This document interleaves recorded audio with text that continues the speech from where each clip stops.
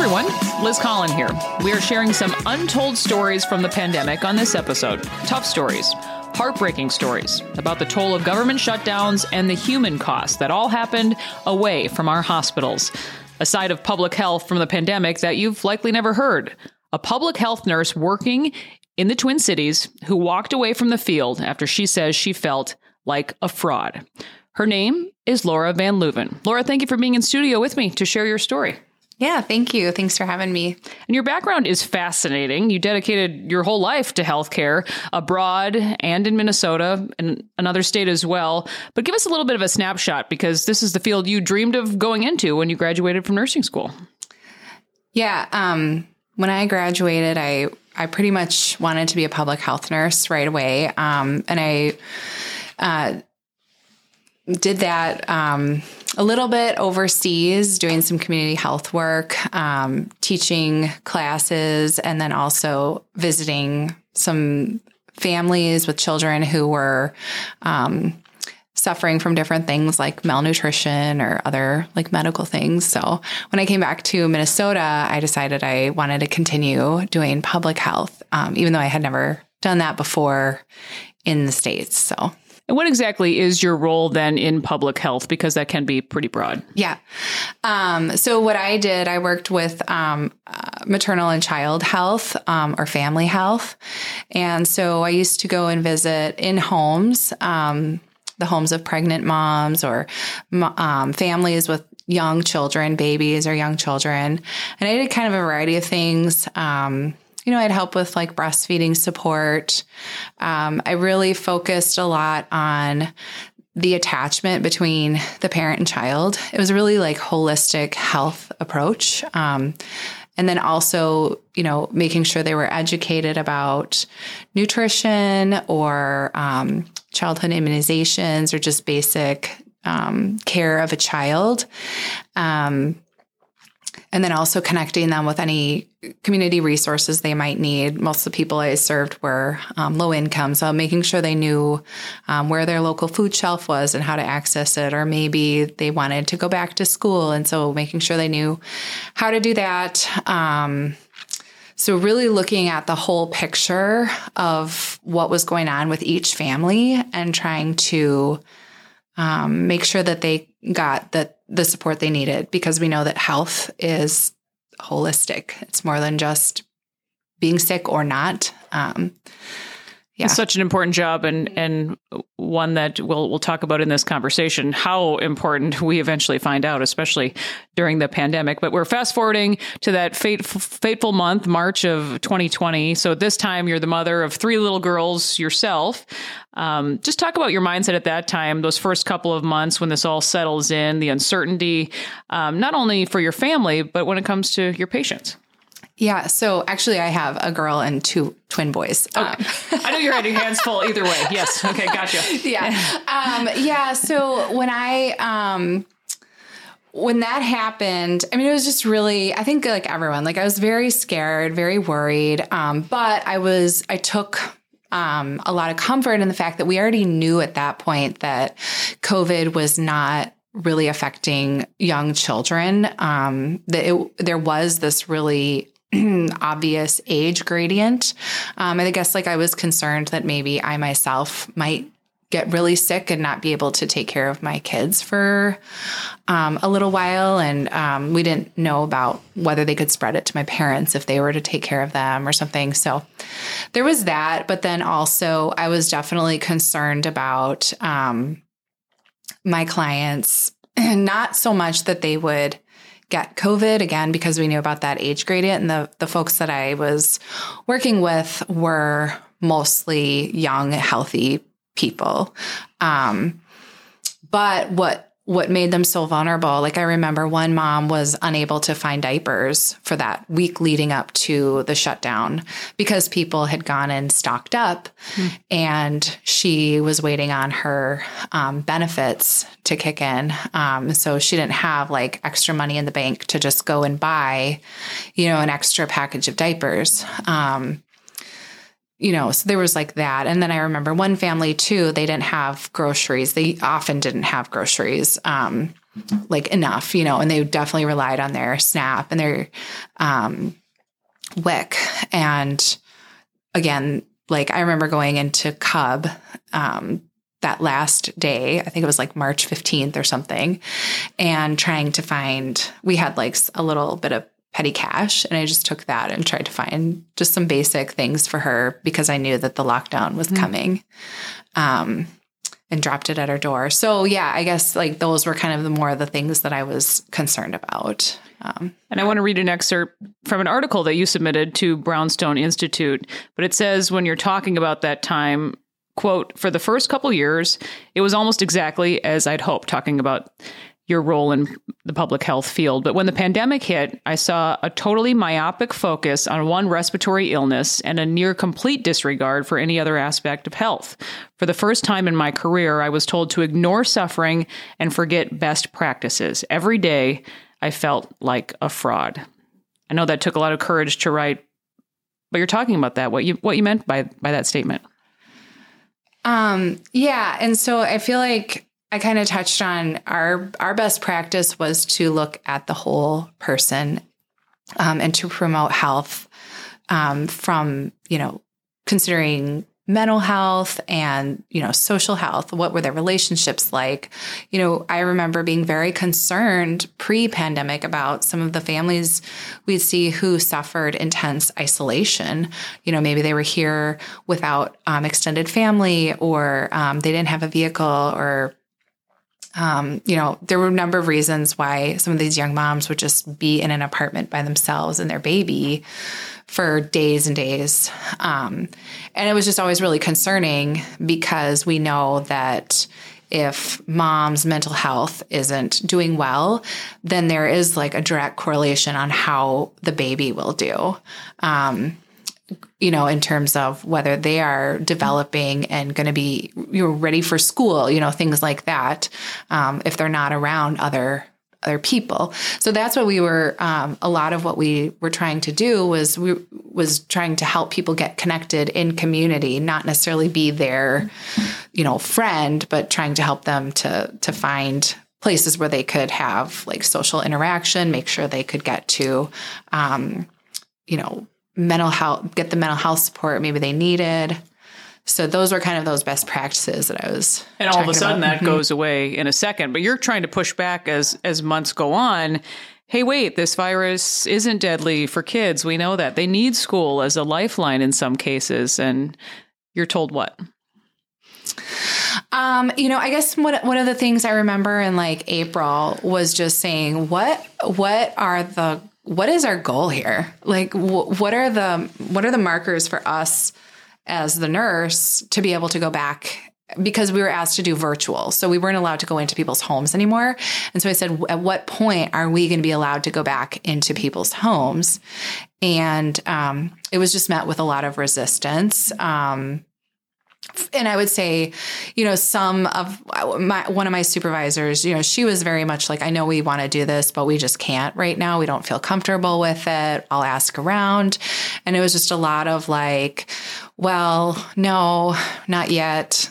And nobody could ever give me like a hard answer on like, at what point can we go back? You're expected to care for these vulnerable families from afar. Did it work? I mean, I would say, did it work? It's hard to like say that it did or didn't, but it definitely was not the quality of like services that I would say we were providing prior to COVID. I never felt like I could really like check in on if there was like a newborn, I couldn't do like an actual nursing assessment on that baby. I could ask the mom a lot of questions. But then I was just kind of saying, you need to go to your doctor for this or that. Without actually being able to lay eyes on the child. I was never able to, I don't feel like I was able to counsel people like I used to. Sometimes you walk into a house and you can just smell that there's smoke there. And so you can start talking about secondhand smoke and maybe ask if they're ready to learn to join a quit program and maybe get them connected, but if I'm not walking in, they could just say, no, I don't. And then I have no idea. Or sometimes I would go in and I remember one time, there was one family that was not from the US, and I walked into the house and there was definitely an odor and the dishes were piled up. And I asked the mom if she ever used her dishwasher, and she was like, what is that? And, I showed her the dishwasher and I showed her how to use it, because she just wasn't able to keep up with the dishes, of course. But there's things like that, that like when you are present in someone's home, you can see that right away. Or I could see that one mom, she was leaving her milk out of the fridge. And so I could just quick say, hey, tell me about this, and make sure she knew that like you really can't leave your milk outside of the fridge for an extended period of time on a hot day. So there's things like that you just don't see on the phone. These are conversations that you can't have because you don't know what you don't know. I didn't know. Yeah. And I certainly couldn't see a child to see if there was any concern for abuse or neglect or even just safety concerns. Like I couldn't see their sleep area, so I don't know, were there lots of blankets there? I could tell the parents not to put blankets there in the crib, but I don't know if, what was happening. Yeah. Mm-hmm. Again, you're listening to a candid conversation with Laura Van Leuven. She is a former public health nurse who walked away recently after what she witnessed during the pandemic in the Twin Cities and in Minnesota. This is the time, though, I want to bring up where you lived while this is all playing out, because I think that plays an important part in your story, too. But a house near 34th in Chicago, of course, just a few blocks away from where George Floyd died at 38th in Chicago. So you're living through the riots also when that happens and the continued violence thereafter. But explain that moment in time in Minnesota, what that meant to your story and how you were seeing that play out in the workplace. It was a terrifying time. I remember like our neighbors having, these gatherings and meetings and wondering like, well, who's staying, who's going, how are we going to protect our homes? Our next door neighbor was a Somali refugee, an elderly man, probably 80. And, at one point when we were getting ready to leave, he stopped my husband, and he was just obviously terrified and crying. And he asked my husband to pray for him, and I just felt like, oh, here's this man that came here looking for a stable, safe life after experiencing who knows what. And this is what he's going through. So then at work, we started having all these conversations about like, how did we feel about racism? And, for me, it felt, when I was just sharing just what I was literally going through, the fact that we didn't know if our house was going to be standing, we thought it was possible it could be burned, the fact that we had to leave our home. And then when we did return, it was just constant gunfire. There was a murder at the end of our block. And there was a comment that like, we don't want this to be about what our staff is experiencing, because they're making it more about themselves and not about, the bigger issue, which is racism. And that really felt like, oh, so you don't want to hear, this to me, they felt a little bit like separate things. Like there is this like issue of race and race relations between the community and the police. And then there is what like I was, going through in the moment. So it was just an interesting, like, yeah. Yeah, I think you summed it up. You wrote, I was implementing policies that negatively affected the poor and racial minorities while our agency was declaring racism a public health crisis and receiving dollars to fight it. I was helping to trap people in isolation and despair. So it's kind of interesting that these storylines are happening at the same time. Yeah. So, so we were trying to help people, who historically have been marginalized or like statistically do have like some of these higher risk factors in terms of like just income and health and different societal factors. And yet it felt like, but we are taking away some of the lifelines that many people of color really rely on. And especially, folks who might not speak English as a first language, taking away the public school system.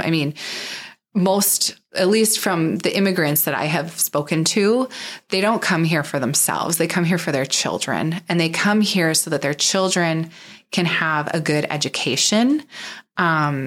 Because that is like the great equalizer in our country, right? To be able to have a solid education, to be able to, even if your parents came from nothing, that is like the American story, is to be able to go out there and get a job and, work hard in a field that maybe you love or you're good at.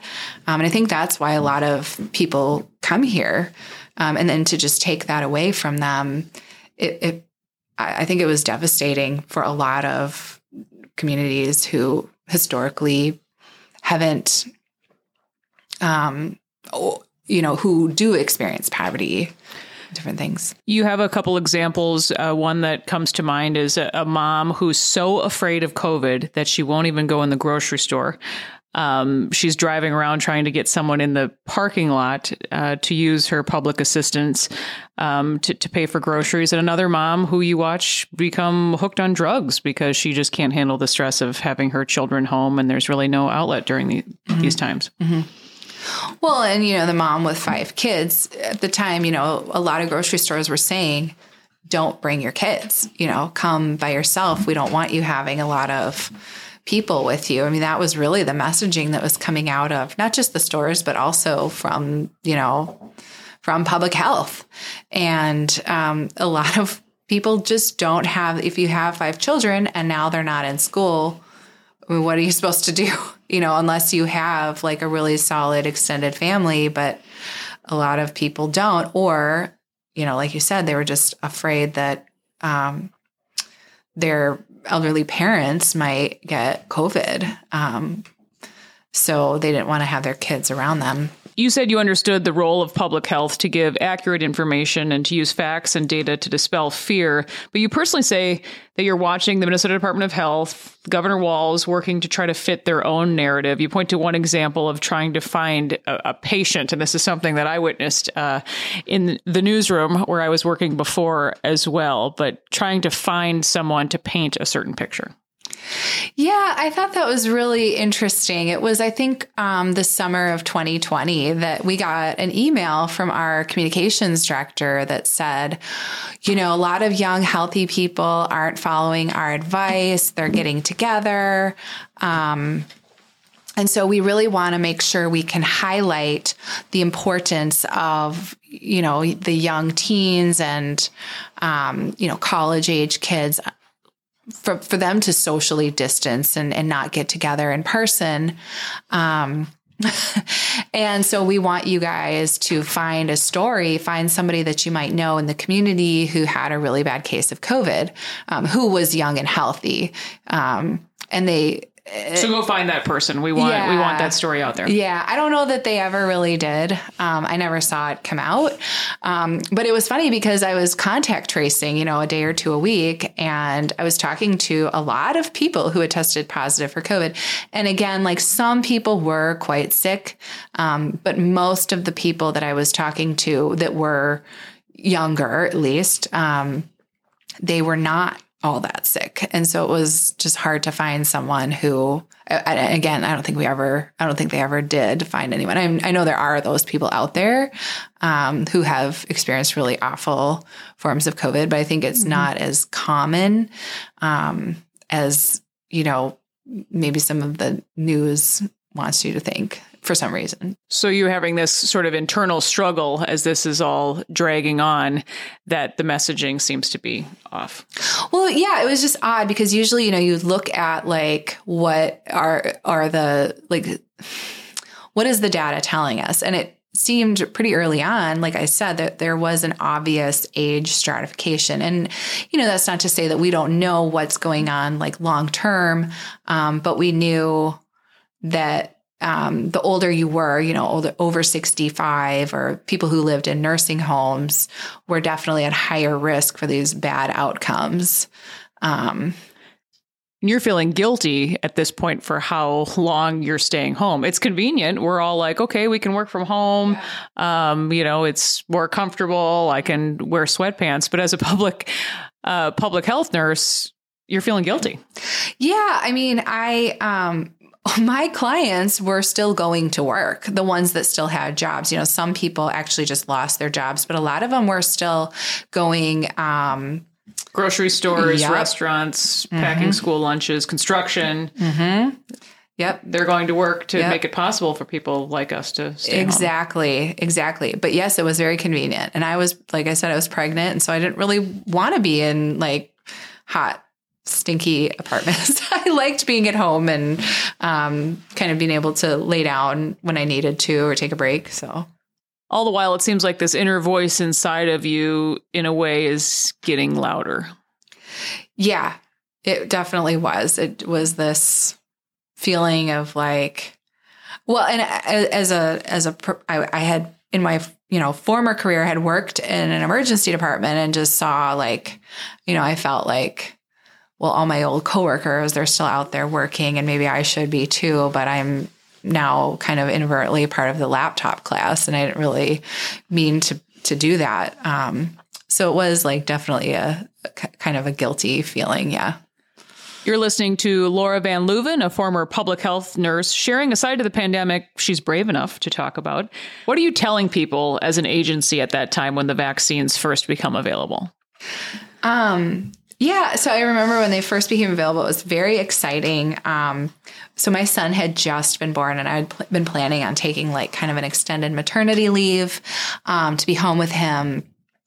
But that was right around the time the vaccines were available and we were kind of short staffed. And so I called my boss and said, I'd love to come back and help be part of this. It's just so exciting. So I think in kind of late February, I started going a day or two a week to do these vaccine events. And, even people would say, so am I going to get COVID now? And I remember saying, nope, 95% effective at not getting sick. That's what we were telling people because that's what we believed to be true. And just felt really exciting. Like we are going to get rid of this awful illness, And at the same time, the state starts offering this flurry of incentives and you're watching the mandates play out as well. Yeah, it was really odd because then things started to kind of slow down, maybe sooner than we had anticipated. And so then you started to see these, like, there were rumors of like a vaccine passport system coming. And it was kind of like said, no, it's not true. But people wanted the card. They thought they were going to need it for flying or something. And then, the incentives, like it seemed really strange, like for something like Krispy Kreme to be offering incentives for people. Like that's just an interesting public health strategy to like incentivize, donuts, I guess. So that started getting really weird. Yeah. And at first the demand is there. You talk about how December, January of last year, but a few months later, you're told by the state health department that, hey, you can start opening a 10-dose vial for one person, then go ahead, waste the other 9 doses. It's like nobody wants these things anymore. Well, yeah, and it was really weird because at the same time, I think India was having a huge surge and they didn't have vaccine yet. And here we were like, because earlier on, February, March, we had to count out how many people were coming and how many vials we had and make sure we didn't waste any doses. And so we had this really like intricate tracking system that took several people. And then they said, no, if one person walks in at the end of the day, and they want a vaccine, go ahead and open up one of those 10-dose vials and give it to them and just waste the other 9, which like a week prior to that, no way. If somebody had come in, we'd try to maybe find somewhere else for them to go or get them an appointment for the next day or something like that. So, and did you feel that you were trying to sell this to people? A lot of people were there that didn't want to be vaccinated. Well, at first, no, I never felt like that because we just had our big events and people came. People wanted to come. And so that felt great. And it was just exciting that they wanted to be there. Some people, they would ask about the side effects and they had questions and I was happy to sit with people and answer whatever questions I could. Occasionally, I'd get somebody who said, actually, I'm not ready to do this today. And then they'd walk away and I'd just felt like, okay, that's fine. That's their choice and they'll be back when they're ready. But then when the mandates started coming, then it was a little bit different, And that bothered you as well? Well, yeah, it bothered me. I mean, I'm happy to give people vaccines or medications or treatments, when they want that. Sometimes if somebody is not in their right mind, as a nurse, you sometimes have to do, give them treatments that maybe they aren't necessarily like aware of, but these people were, they were not psychologically disturbed. They were not disoriented. They were very much aware of their own bodies and they didn't want it. What was the final straw for you? I know you've since moved on. You didn't want to stay in the field anymore, but talk about that and what are you doing now? I don't know if there was just one moment, if there was like one final straw. I think there were, it was just a lot. And I just started really feeling like, I had just kind of come to the end of my time there. I started feeling like it was just going in a very different direction.